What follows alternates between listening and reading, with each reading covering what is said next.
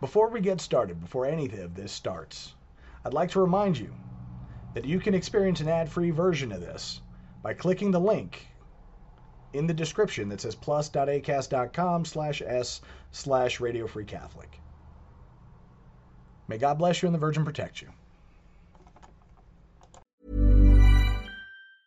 Hey, it's Ryan Reynolds, and I'm here with Keith, co-star of my upcoming film, If, only in theaters May 17th. Do you want to tell people the big news?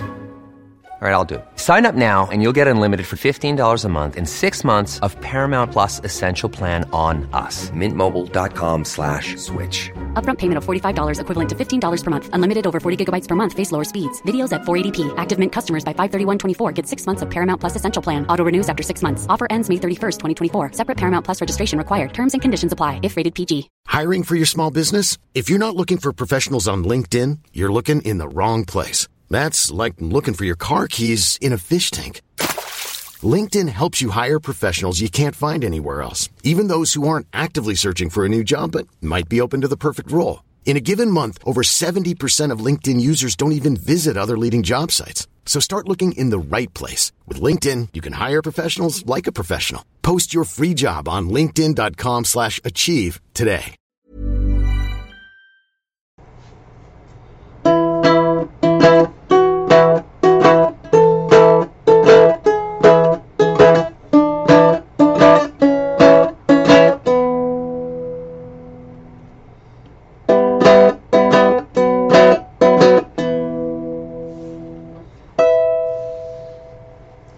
Exsurgat Deus dissipentur inimici eius, et fugiancio derunt eum a face eius. Let God arise, and let his enemies be scattered, and let all those who hate him flee from before his face. So I kind of just wanted to do a short talk. Had a great discussion, an interview with Eric Gajewski over at Tradcat Night. For those of you who don't know, you can find him at tradcatnight.org. An excellent discussion. We spoke for just about an hour. It was amazing.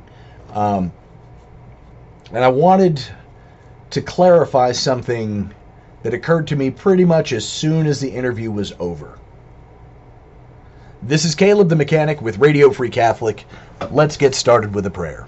In nomine Patris et Filii et Spiritus Sancti. Amen. Sancta Michael Arcangela defende nos in proelio. Contra nequitiam et insidias diaboli est praesidium. Imperet illi Deus supplicas deprecamur, tu que princeps militae caelestis, Satana malios que spiritus malignos que ad perditionem animarum, pervegantur in mundo divina virtute, in infernum detrude. Amen. Cor Iesus sacratissimum miserere nobis. Mater dolorosa, ora pro nobis. Beatus Carolus de Domo Austriae, ora pro nobis. Domine ostende facem tuum et salvi edimus, Ave Maria Purissima, Immaculata Conceptio est. In nomine Patris et Filii et Spiritus Sancti. Amen. So, for some reason, it actually still seems to cause a lot of controversy whenever we're talking about the Holy Father. And I absolutely loved the discussion. Eric and I have slightly different views to get to the same spot, basically. Of course, we are standing on two completely different perspectives. He has had much more exposure and many more discussions with theologians and priests and people who are legitimately expert in the field of study, I guess you could say, having to do with the papacy. And in general, Eric and I just differ on approach. And I'm fairly certain this is actually the case with most of the traditional Catholic sphere, because we don't want to do anything that is actually going to upset our Lord. We don't want to do anything that is going to cause further tears for Our Lady. And this is the one thing when you're discussing the topic with anybody that should be first and foremost. I don't want to accidentally commit blasphemy because I get all up in arms about something. I don't want to accidentally step wrong and say something that's going to cause a scandal. And a lot of us have determined that we have to absolutely speak the truth in these matters. And some of us are still willing to be wishy-washy. And there are many out there, because to have someone like Francis in the Vatican, supposedly leading the Catholic Church, is painful for us. It's one of the reasons why sedevacantists are like, just take the step, just take the step. We're all at the same spot. The guy that is wearing the white cassock, the bishop in white, has made it clearly evident that he's not Catholic. I said as much in when I was talking with Eric. He knows exactly where I'm at. It's not like I'm not trying to explain away any of what Francis says in his airplane interviews, or what he says at the pulpit that may be erroneous. I'm not trying to explain any of that. That's not Catholic. When Francis is deviating from the faith, he's not talking about Catholic principles. When he's talking about the environment or ecology, we're conservationists, not environmentalists.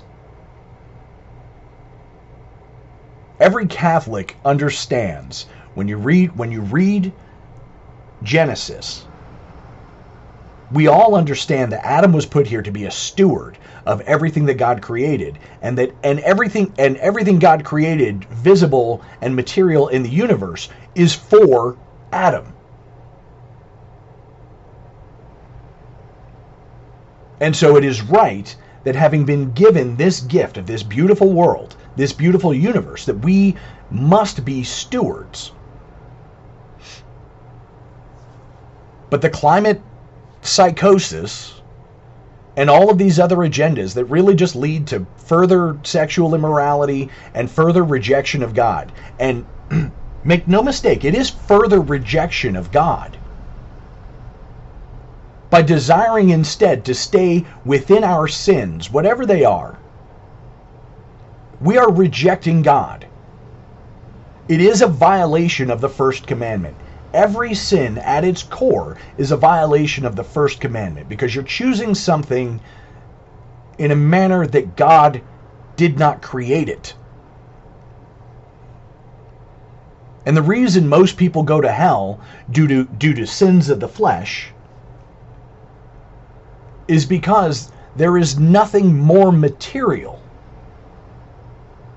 to a human being than that person's own experiences. And when we fall into misusing them for whatever reason, if we decide that it's better to cut off our genitalia or remove the generative organs and the organs that God designed into us so that we could be something else, the first thing we're doing is we're saying, one, God, you did it wrong, which is a monumental act of hubris. The next thing we're saying is, I'll take care of it myself, which is another monumental act of hubris. So when they're out there teaching that we need to be a church of accompaniment, we're here to meet people where they are and bring them to Christ. We don't walk with them straight into hell. We get them to turn and look to the cross and move towards the cross.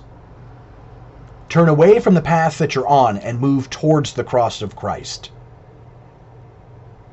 That's what we're here for. And so as traditionalists, we absolutely have to speak out on it. As people who are fundamentally driving ourselves and our families and our communities towards heaven, at a fundamental level, trying to make sure that we're headed to heaven, it is not better to accompany.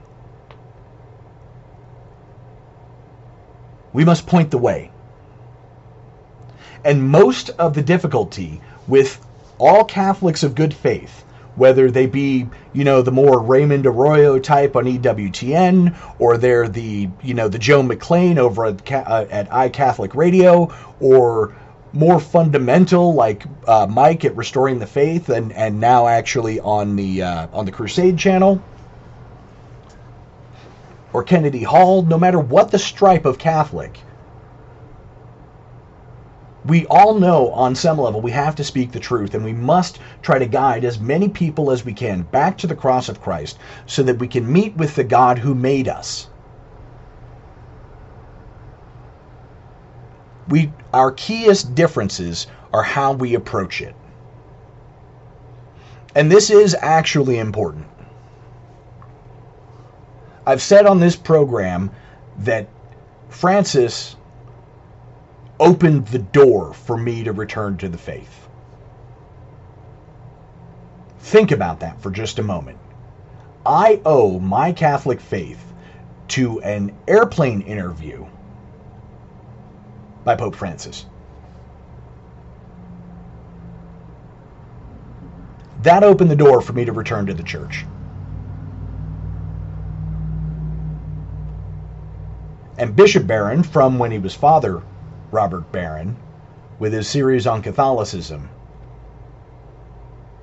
were the beginning building blocks of my return to the faith. And I would eventually leave those behind and actually head further and further into Catholic tradition, so that I could have more and more of the truth, so that I could get closer and closer to this God who cared so much about me that he was willing to have a communist say a word that would bring me back to salvation, that would give me an opportunity, a chance to hold on to salvation if I can maintain final perseverance. That's not something I can discard lightly. And it's important. There are many of us who are looking and we're going, okay, there was something he said that was like, okay, cool, I can do this. And then you did it, and you saw this other piece of truth over here, and then you started to realize everything that they got rid of. And don't get me wrong, if I were prone to it, I guess in this particular sense, I would be resentful of the fact that I was never given the faith. And if I had an accusation to make, if I were the devil's advocate, my accusation for many of these people, bishops, cardinals, priests, my parents, it would be that during my lifetime, none of you preached the faith. None of you were out there actually upholding the faith. Case in point, there is a traditional parish in my city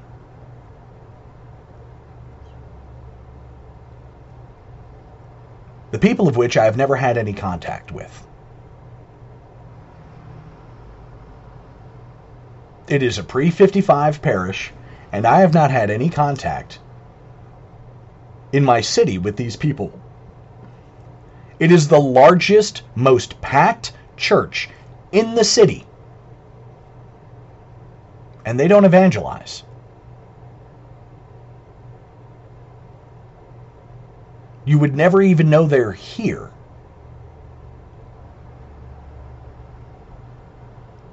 I believe I mentioned it, and I hate being self-referential. I don't like talking about this sort of thing, but I believe I mentioned it in a previous podcast in the last few weeks, that everybody at my job knows that I'm a Catholic. They know what I believe.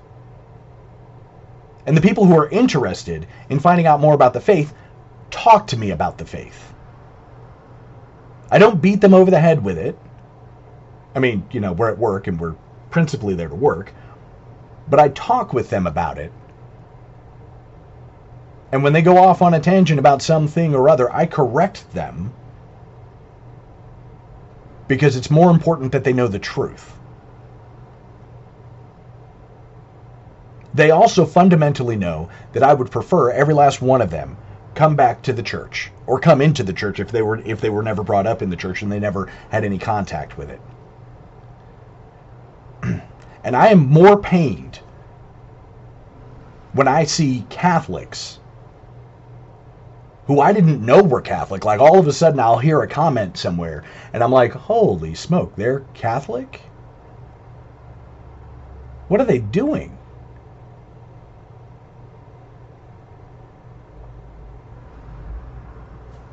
And I got it. We've got 250 years of basically trying to be folded into the Protestant zeitgeist. And, I mean, most Catholics have been completely folded into it. There's no difference between most Catholics as far as how most Catholics live their lives and any other Protestant or any other atheist.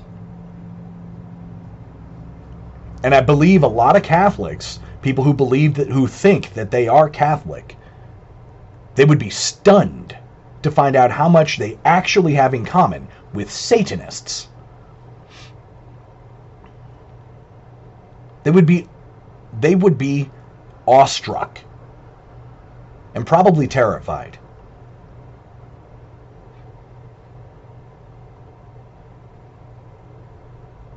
Because most people consider them, I mean, what is it that you hear most common out in society? Well, they're good people. They're, oh yeah, so-and-so's a good guy. Are they really? On a fundamental level, can you say that any of us are good people?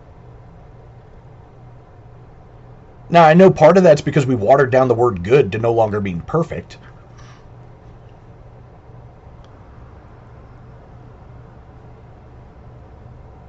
But most of it, we don't have a standard to measure. If somebody's polite and they're kind and they're, and they have some semblance of personal charisma, and they don't, and they're not overtly vindictive or vicious in any way that, in any way towards us, then we go, yeah, they're good people.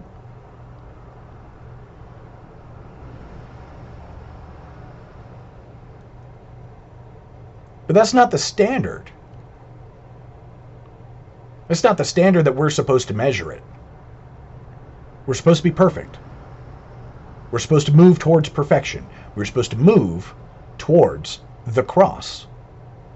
The ultimate expression of love. The ultimate expression of grace. The ultimate expression of triumph. Everything that is perfect in this world is embodied by our Lord's sacrifice on the cross and His resurrection. And that's the standard we're supposed to use.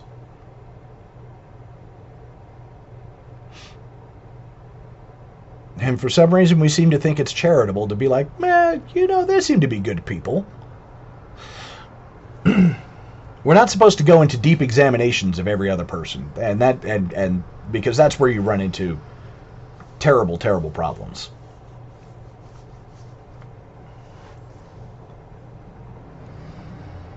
But we're also not supposed to deny the truth. It should be obvious.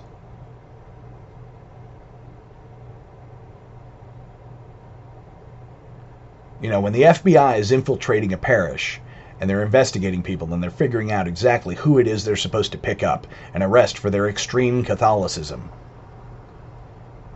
it should be each of us.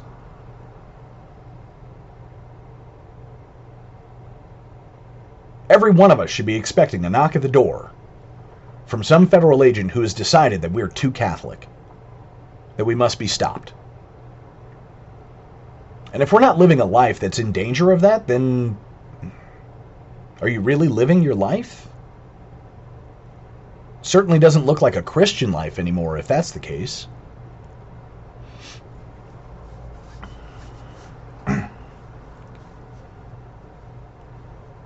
And figuring out, it's not like there's only one way to do it.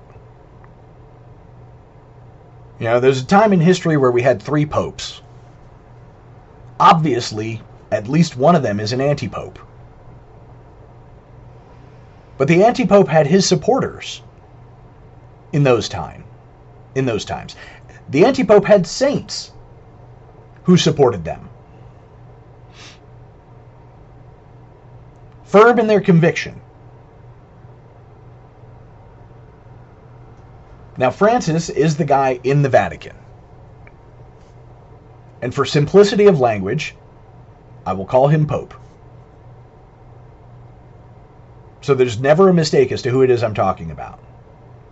In part because of how I've organized this podcast and how I managed to put together this show, I don't have to worry about coded speech. So if I want to call somebody a sodomite, they're a sodomite. If I want to call them a heretic, they're a heretic. Now, I hope I'm not overstepping and saying something about somebody who's not. But when I say that Father James Martin promotes sodomy, that he's part of the multi-letter agenda,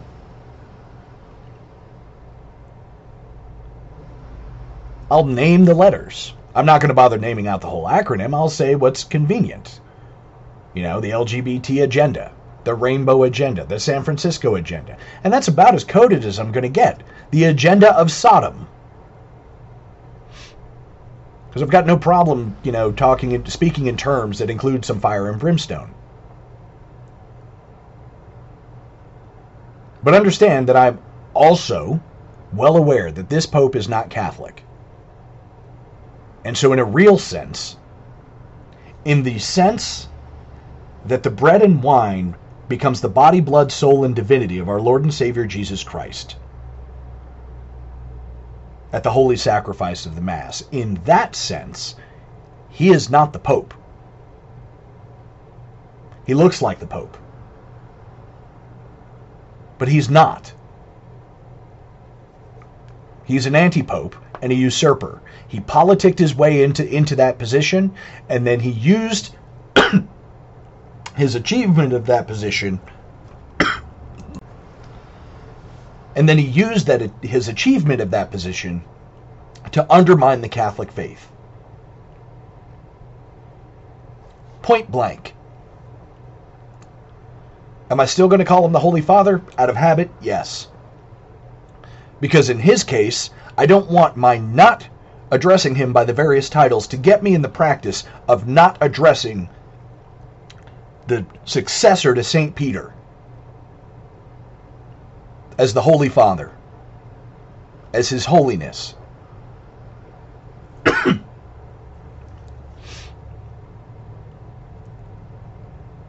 He is not. Francis is not. Jorge Mario Bergoglio is not.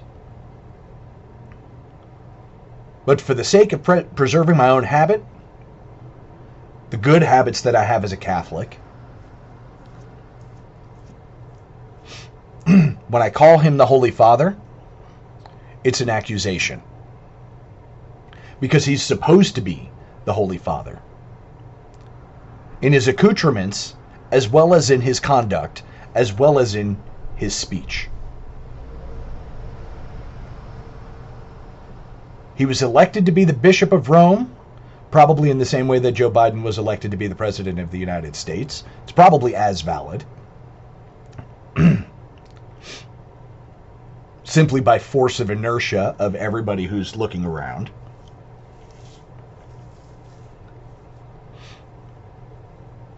And aided by the fact that after a couple of years, no joke, not more than 3.5 years should have passed from the issuance of the dubia to when the cardinals took action. And I say not more than 3.5 years because, I mean, that's actually kind of biblical. The 42 months, the time, times, and half a time. But the cardinals didn't take action, and the Pope became more bold. After Laudato Si, after Amoris Laetitia, there was a quiet time. Things didn't get pushed too far for most people who were watching. For those of us who were paying attention, In this case, credit to Dr. Stein and John Henry Weston and all of the people who have actually been raising concerns about Amoris Laetitia.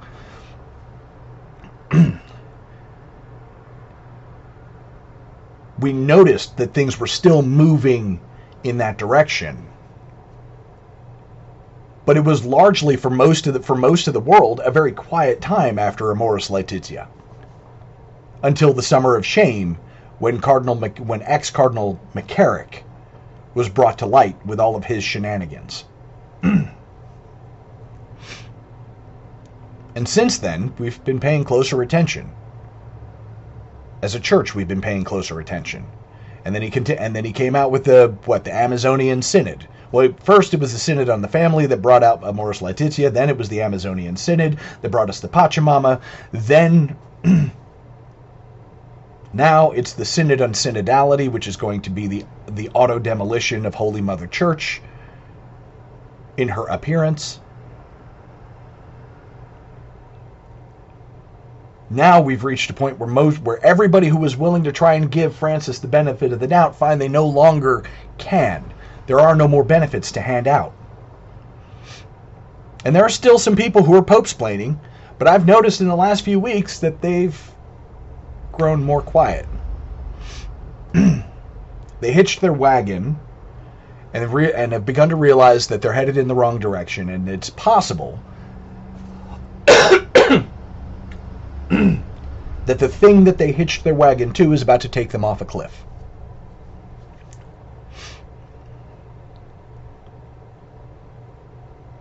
And mostly, I think there was no small part that was trying to hold it all together for the sake of Benedict XVI.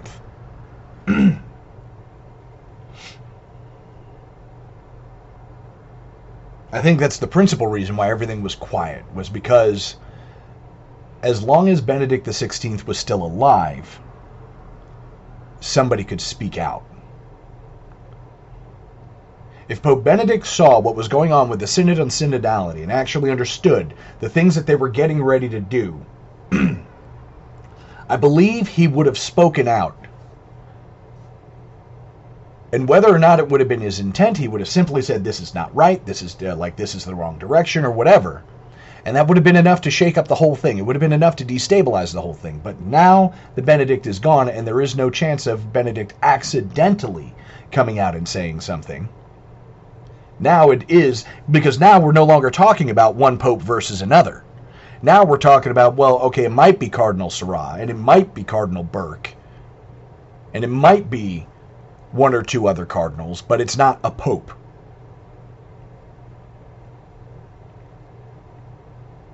Ultimately, these guys are looking at Bishop Strickland and going, well, he is just a bishop, as if just a bishop were a thing. As if bishops weren't still princes of the church. As if bishops weren't still successors of the apostles.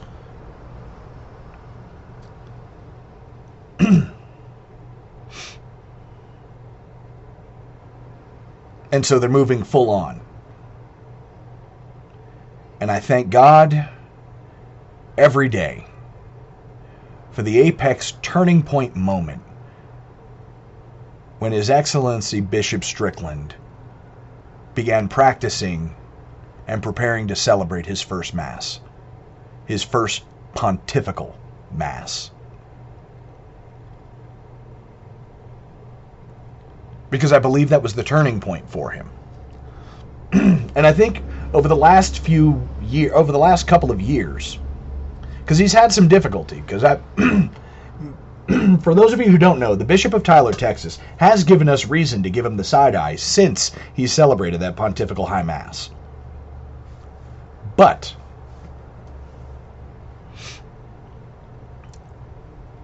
things are getting so extreme that I believe he's actually settling in and becoming the type of bishop that we need. And I believe, given the fact that they just came after him the way they did, and they're talking about trying to remove him, I believe his testimony from here on out is going to bolster and embolden the other bishops. And I would not be surprised if Bishop Barron eventually joins the cause. And Bishop Barron is actually like I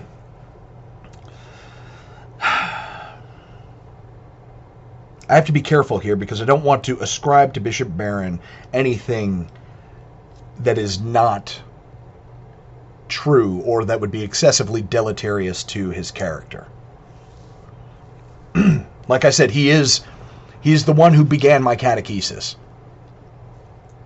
He's it. He's the one who taught me about the glorious history of the church, who taught me about the beauty in the church. That was Robert Barron.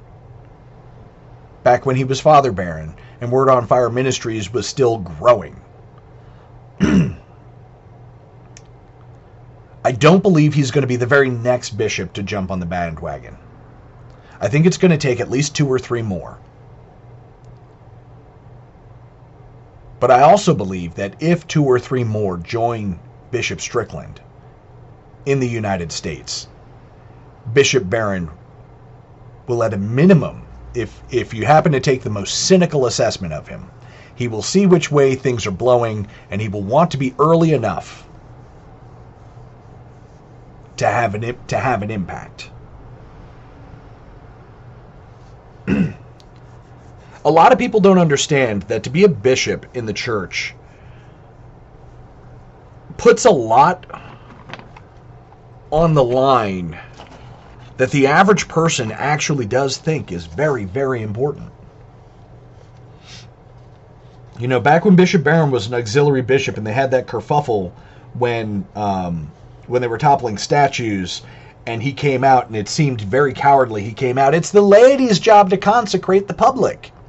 And then he was finally cajoled into leading a rosary prayer, or at least attending it.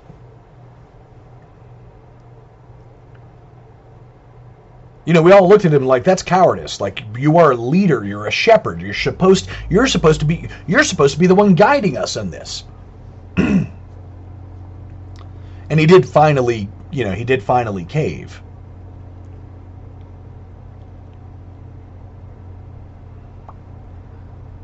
You get 1 or 2 more bishops in America to follow Bishop Strickland, to really kind of take it to the degree that Bishop Strickland has. If, say, Archbishop Cordileone in San Francisco, or Cardinal Dolan, you get 1 or 2 others. I did mention people who were higher ranking than bishops, but you get 1 or 2 other bishops in America, because we saw it. I think part of, I don't know. I've never spoken with Bishop Strickland. I don't know him. I'm nowhere near his diocese. But I think part of it actually had to do with the fact that he saw what happened to the bishop in Puerto Rico and said, no, that's not right.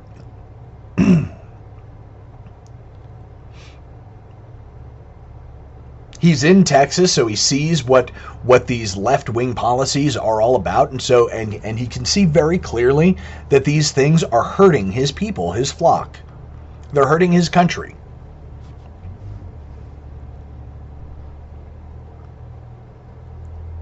And it was just time to say no.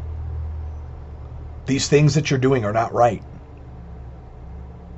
And the fact that the recoil came, that the backlash came from the Vatican, that they sent an apostolic visitation to an apostle. I mean, think about that for just a moment. I said it like that on purpose. Bishop Strickland is a successor to the apostles. That means Bishop Strickland is an apostle. And they sent an apostolic visitation to an apostle in hopes that they were going to intimidate him and force him out. And they may remove him. And on the one hand, I hope that they're not that stupid. On the other hand, I hope that they are that stupid. If they remove Bishop Strickland unjustly, there will be another bishop to stand up and say that was wrong. There will be another, and it may not be in America, it might be a Mexican bishop, it might be a Brazilian bishop, but there will be another bishop to stand up and say, no, that's wrong. They're going to reevaluate.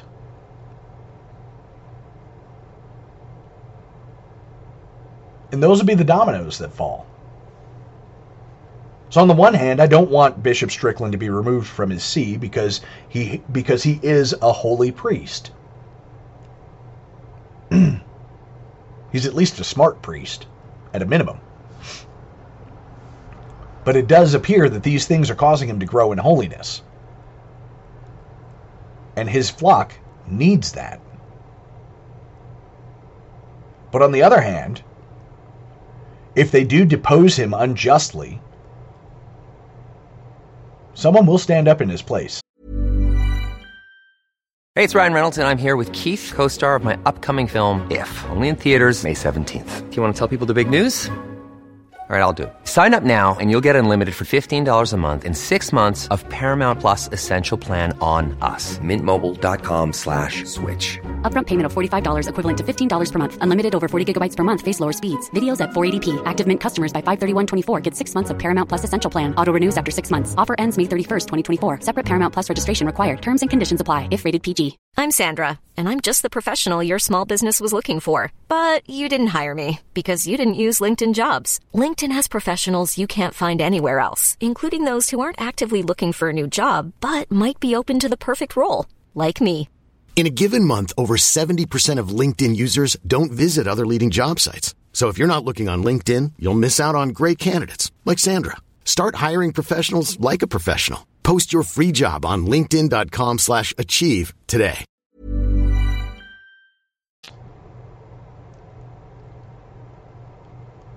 And when they do it, someone else will follow.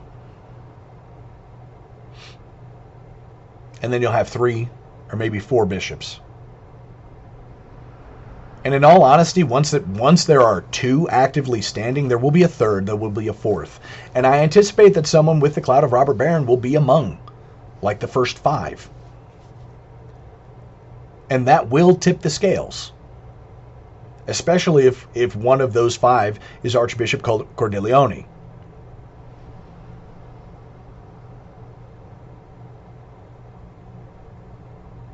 Archbishop Cordileone put out a very soft piece of guidance where he did proclaim the truth, and he was smacked down for it.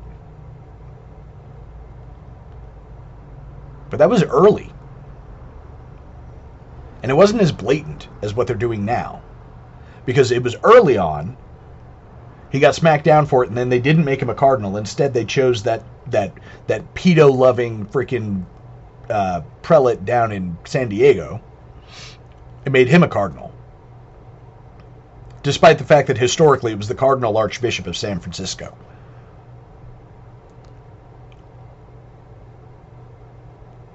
And they've been accelerating how they've been acting with it. And so I'm fairly certain that Archbishop Cordileone is going to be among them. Because what we've also seen is cardinals and archbishops, when they retire, when they no longer have anything on the line, they're actually more willing to come out and speak the truth about what the Catholic faith is. I mean, that was how Archbishop Vigano finally stepped to the forefront. And they may still, I mean, let's be real, they may still be trying to kill him. He is ostensibly still in hiding. I don't know. I haven't heard any update. But I do know that he's preaching regularly. And this has actually caused this whole ordeal with Bishop Strickland has caused Bishop Strickland to preach regularly. I do have a podcast. I'm going to do a podcast on one of his very recent letters. It was beautiful. It's one of the most beautiful things I've ever heard an American bishop say. It's one of the most beautiful things. It's one of the most beautiful pastoral letters I've ever read. Very much lacking in the tropes and very, very substantive. Just wonderful. I'm going to do a podcast where I'm just going to read that letter because it's magnificent.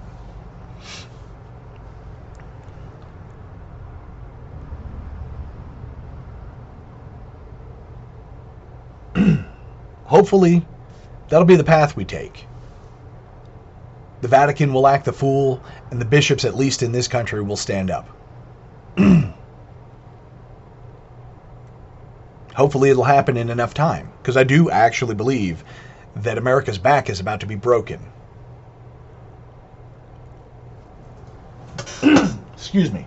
To make the analogy, in all honesty, if America was Batman, right now America is being held up by Bane, about to have their back broken. You can make Bane whoever it is you want. The Bane could be the World Economic Forum, it could be Russia, whatever. I don't care. The fact is that America is right now at the total mercy of something that's trying to kill it. And that's going to be a thing. So hopefully all of this comes to pass before that.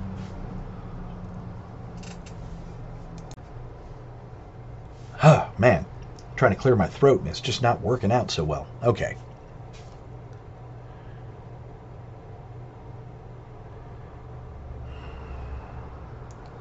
The fundamental point of this, Archbishop Vigano chose one path. There was one particular thing that spurred him on and got him into action, and that was McCarrick. Bishop Strickland has another path that really kind of got him involved. They're related. Excuse me. They're related, but they're not the same. Their tactics are not the same. Their positions are not the same. But they're pointing back to the cross, and they're being careful to not offend God while doing so.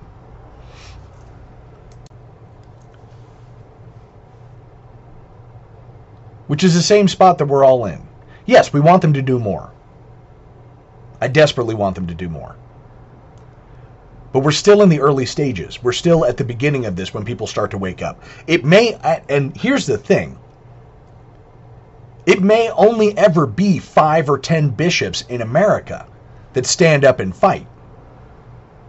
And they may, and it's going to be 5 or 10 on the other side, the Supiches, the Nighty Night Babies, that are going to fight in the other direction. But the vast majority of them are going to sit it out. Like what happens in every war. Every war goes this way. It's a minority on one side, a minority on the other side, and they fight until one of them shows themselves to be victorious.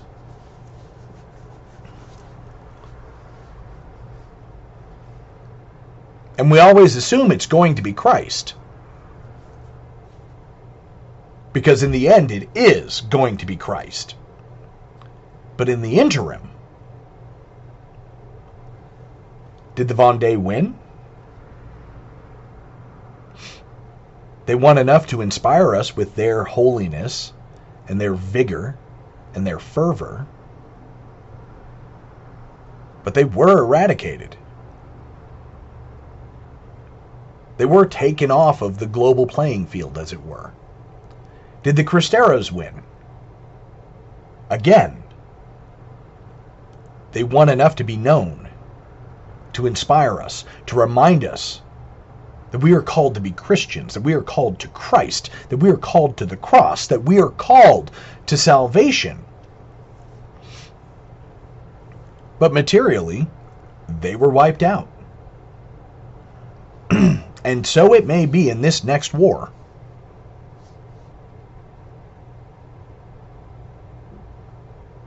But that's not what gives us the prize. It's not what gives us the victory. Materially, we can be wiped out.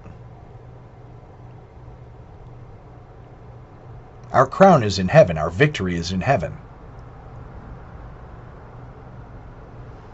So, it may happen again. Materially, the resistance bishops get wiped out by the other ones.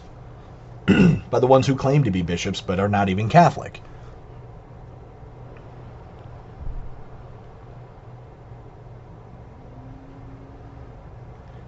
In that day, when our Lord comes, would he even find faith on the earth?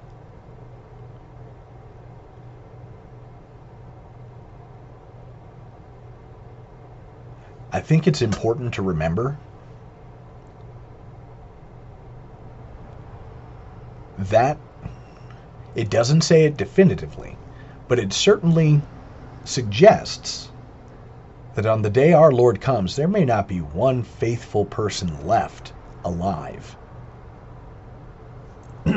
It might be the death of the last member of the Catholic faith that causes our Lord to return to the earth.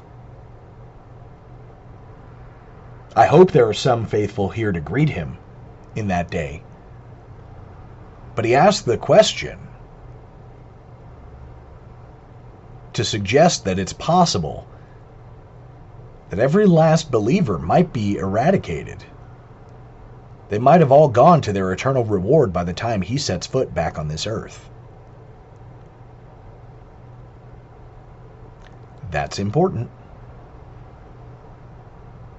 It's an important thing to note.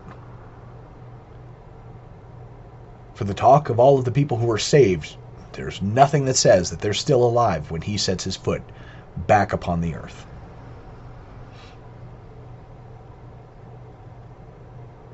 There's no guarantee to that. We want to reclaim the faith. We want to reestablish Christendom. We want Christ's reign to rule on this earth. We're not guaranteed a material victory. We are guaranteed an eternal victory. They are not the same.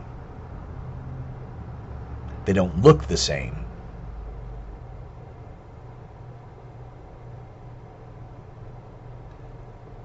In all honesty, all of the bickering back and forth about all of these little nuances,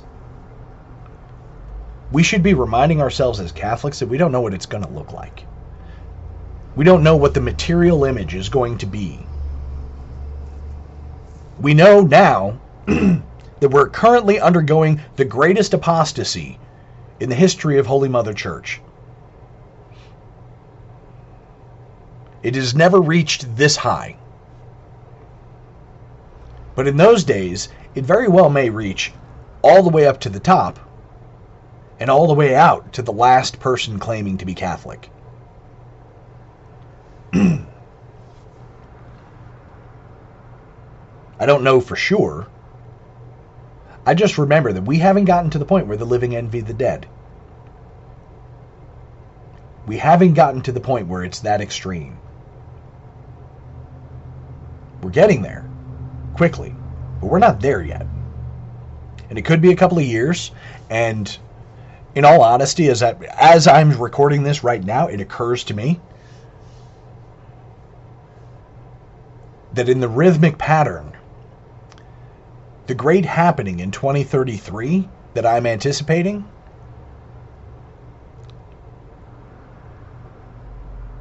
is even less likely to be the end. And I'm anticipating, and I anticipate it because I'm just looking at the rhythm and flow, the pattern. I'm looking at what's happening and making my assessments there. It is adjustable. It is a benchmark because there is nothing that will change 2033 from being the 104th anniversary of when Our Lady said now is the time for the Holy Father to consecrate Russia to her Immaculate Heart. Nothing moves that benchmark. Why is that important? Because a couple of years later, our Lord says to Sister Lucia, given the fact that the popes have chosen the path of the kings of France, they will share the same fate. They've chosen the path, they've chosen the same path, they will share the same outcome. So 2033 looks like it's going to be a really big deal. But if they share the same outcome, then in 2033, the Pope will be assassinated. He will be effectively guillotined. If they share the same fate. Now, those prophecies are conditional. If you understand anything about the private revelations that come from apparitions, the saints, apparitions of the saints, of the Blessed Mother, of apparitions of our Lord, they are conditional. If even Fatima, If men do not stop sinning, there will be a worse war to come after this one. And there was, because we didn't. To fight these things, to combat these outcomes, she has come down and established devotions as instructed by God, as instructed by our Lord. That's where we get the first Friday and the first Saturday devotions. That's where we get the Wednesday devotions. That's where we get the various devotions that we have that are geared toward a particular thing, that if we embrace these things, then we can get away from the outcomes that are a direct result of the massive, catastrophic, and devastating sins of mankind. But they are conditional.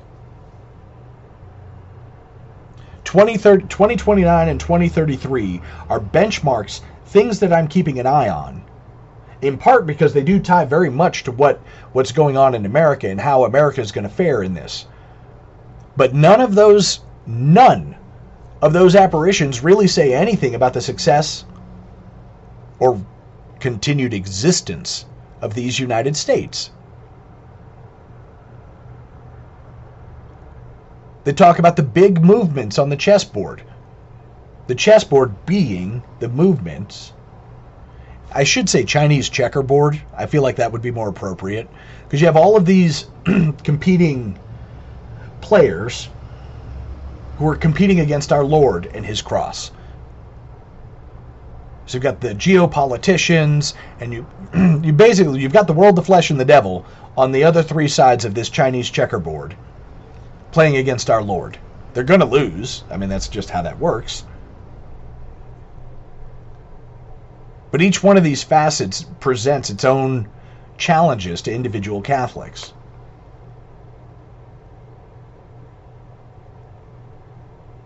We're about to have our money destroyed. I believe that they're trying to get the system in place before everybody just completely loses it.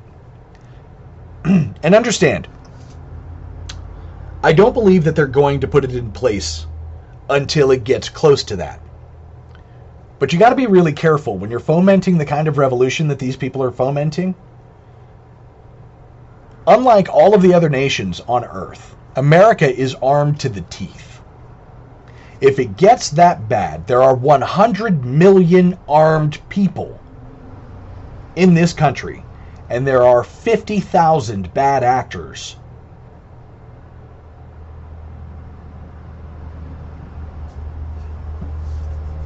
And there are only 5 million people to defend them, the bad actors.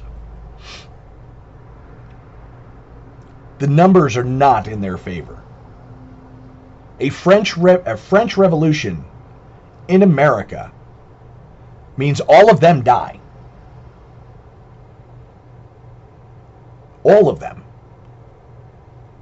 That's why I don't think they want to let it get completely out of control. They want to get just enough chaos going that they can make the changes they need to make before they're completely eradicated.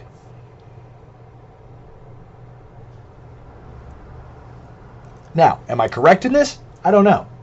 Because they could just be incompetent and just let it ride. There could be another goal. The devil may have other plans. But the devil's target's always been the church, so whatever else happens, his target is the church. The souls of the saved. The ones who actually embrace the cross. Who commit themselves to moving to housing themselves within the wounds in our Lord's Sacred Heart.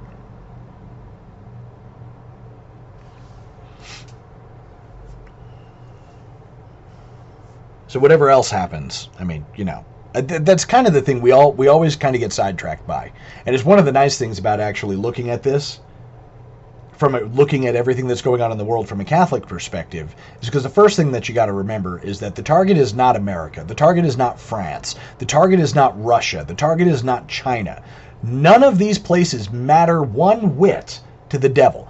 The devil doesn't care about America. The devil doesn't care about Brazil or Argentina. He cares about the souls and making sure as many of them are condemned as possible. And when you remember that part of the battlefield, all of these things that you look at and you go, well, that doesn't quite make sense. That's the devil showing you what he doesn't care about. You thought for sure it's going to head in this direction. Yes, you're looking at it materially, which is exactly where he wants you looking. So when something pops up and you look and you go, oh, that's weird. And it happens to me like at least once a week.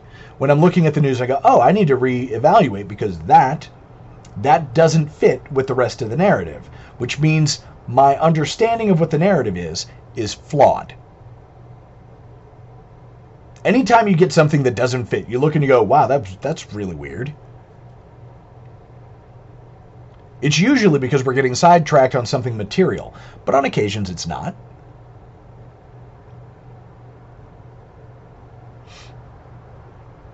On occasions, it's actually what is in line with what you understand, what the rest of the plan seems to be, may not be.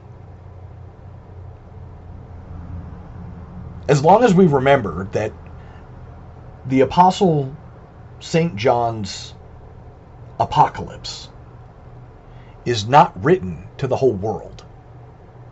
It's not written to George Washington. It's not written to the founders of this nation, even though they would like it to be, because they, in their monumental hubris, think that America is somehow the promised land. We're beyond the promised land. And this is the thing everybody's got to get their brain around. The promised land happened. The material promised land happened. Everything else is sort of like we can use it as a metaphor. It's kind of a shadow of. It sort of reminds us of. Okay, that's cool. But America's not the promised land. America's not the shining city on the hill. The shining city on the hill is heaven. The city placed atop the 7 hills with the 7 candlesticks, etc., and all those 7s. That's Rome. Again, past tense. That shining city on the hill happened. Jerusalem happened. All of our intent to try and bring it back again, no matter what it is that Protestant particularly, they managed to build the 3rd temple, who cares? It's an indicator in something else. But they're not ever going to be the shining city on the hill again. They had that chance. They turned down that chance. Rome is in the process of turning down that chance now. And it's not going to pass on to Moscow. Helps if you're actually built on a hill. I don't know the recipe. I'm just saying. When you say the shining city on a hill, it generally recommends that there should be some kind of hill or mountain that you're actually built on. It's not going to be D.C. D.C. is literally a swamp.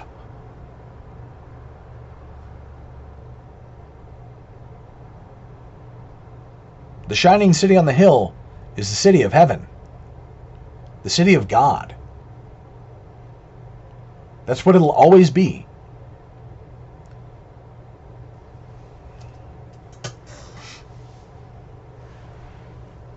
And that's the city the devil is trying to get all of us away from.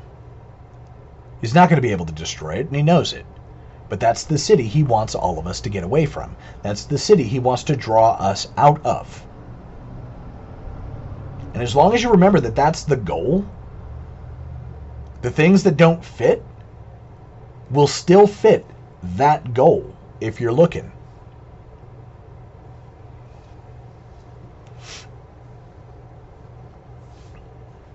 I've kind of gone off on a significant. This actual podcast episode has gone much further than much longer than I anticipated.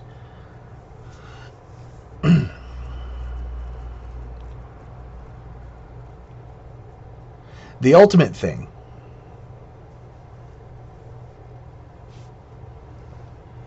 We don't have to agree on our perspectives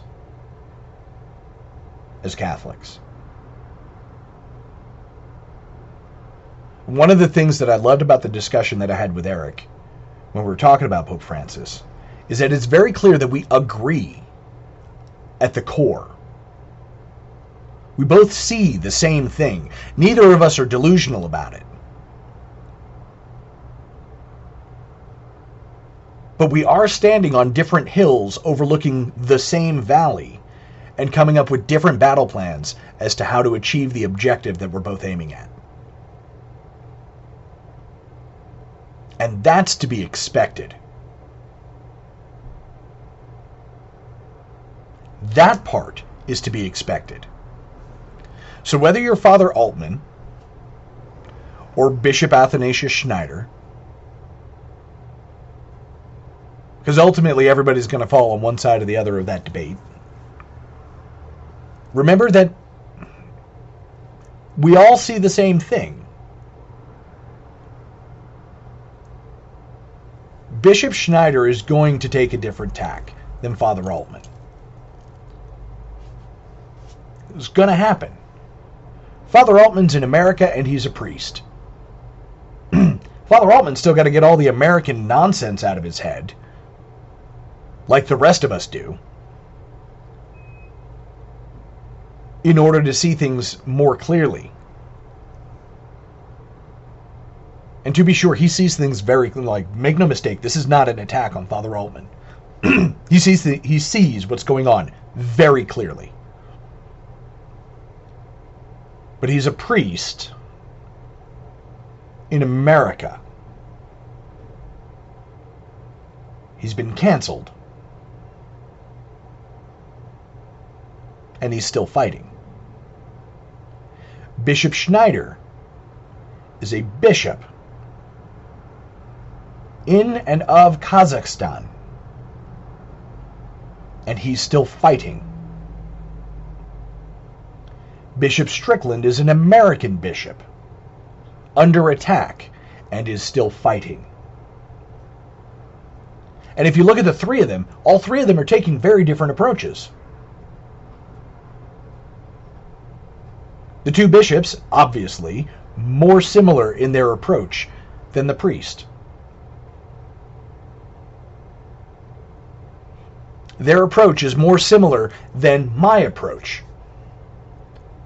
My approach is more similar than Eric's approach. But my approach is actually fundamentally founded on a few things. One is that, and I say this regularly, I am not a theologian. I am still a very new Catholic. I've only been a Catholic for right about a decade, and I've only been a traditional Catholic for half that. And I have a day job. I can't spend all day, every day, diving into every single theological, I almost said little, and I didn't mean little, every single theological debate. I don't have that kind of time. I would love to. But I don't have that kind of time. I have the time to take in the information that I can get, make the assessments that I can, and then speak the truth as I understand it. And anything I get right, that is God, that is Our Lady, that is the Holy Spirit, that is the saints backing me up. Anything I get right, that's them. And anything I get wrong is me.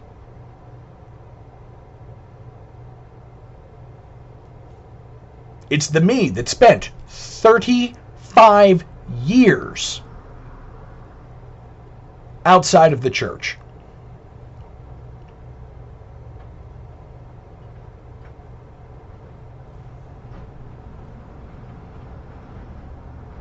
It's that simple.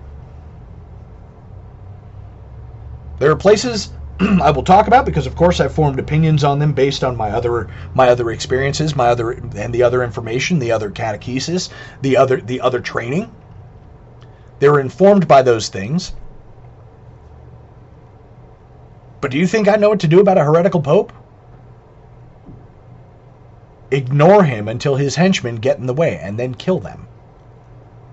That's what I do about a heretical pope. I ignored the Taliban until they were on the battlefield with me, and then I killed them.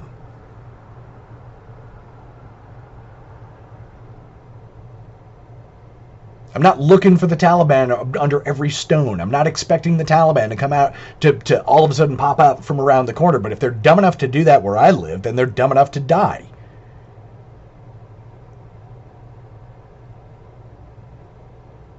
I'm never going to have an audience with the Pope. Well, let me not say never. It is extremely... I probably have a greater likelihood of winning the Mega Millions for $2 billion than I do having an audience with the Pope.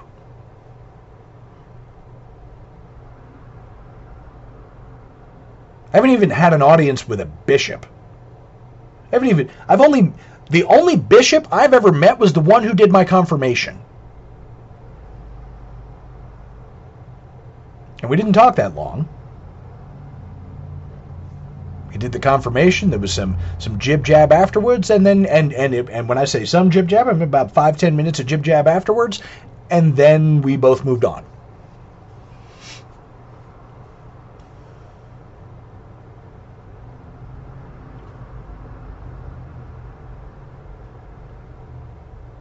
I walked in procession.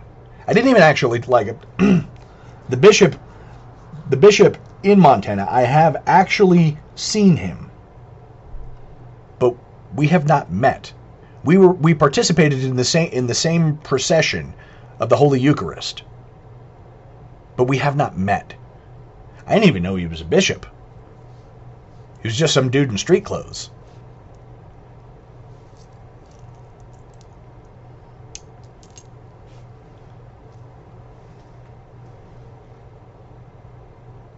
I've never met Robert Barron, not Father Barron or Bishop Barron. I'll probably never meet Joseph Strickland. I know I would not have met him before he was a bishop, and I may meet him if I ever get an opportunity to go to one of these conferences that everybody can apparently afford to go to.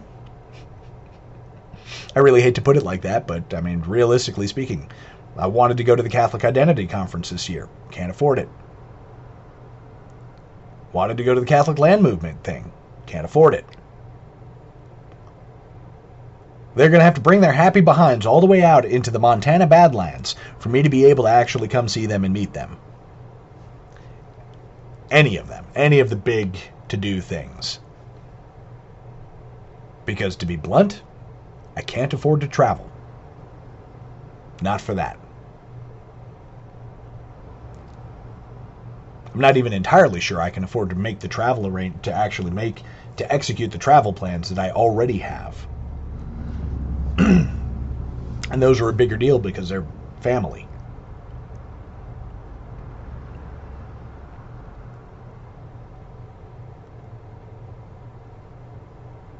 And by the way, none of that is actually a sob story, just blunt. I have a day job for a reason. I have a day job. I had the day job in the first place to be able to pay for the things that I wanted to be able to do. Like, I'm making that sacrifice so I could do these other things and actually maybe make a difference. Guess not.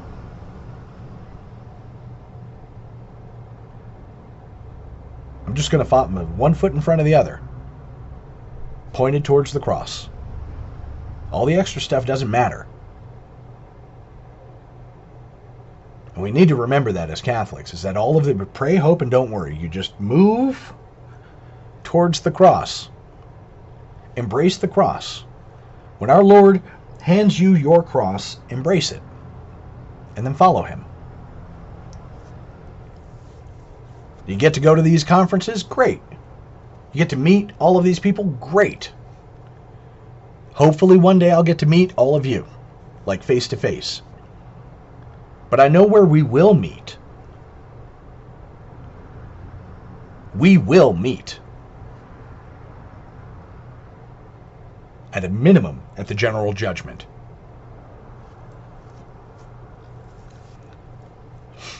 So until then,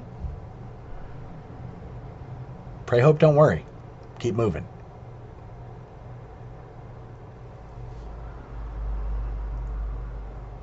Just remember that. That's the important piece. It's about your salvation. It's about the salvation of those around you. Anything that gets in the way of that, anathema sit. That's it. It's the whole point. And whatever the disagreements are in approach, in the last day it's not going to matter. In that day it's only going to matter, did you make it? Did you have that final perseverance? Did you detach yourself from the things of this world that wanted to damn you? That's what's going to matter.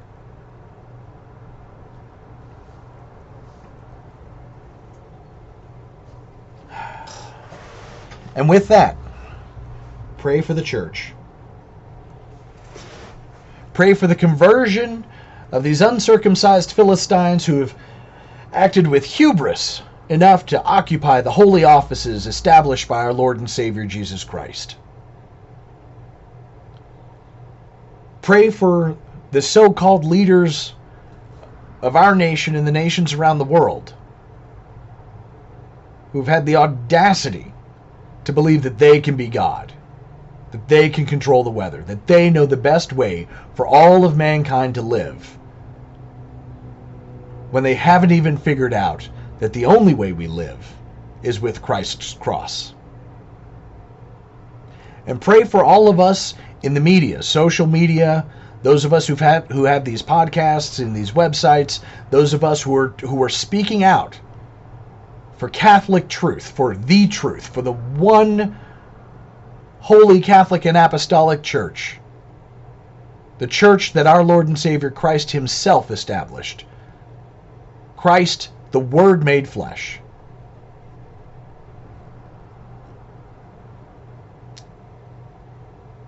Pray and get your butts into heaven. This is Caleb the Mechanic with Radio Free Catholic. May God bless you and the Virgin protect you. In nomine Patris et Filii et Spiritus Sancti. Amen.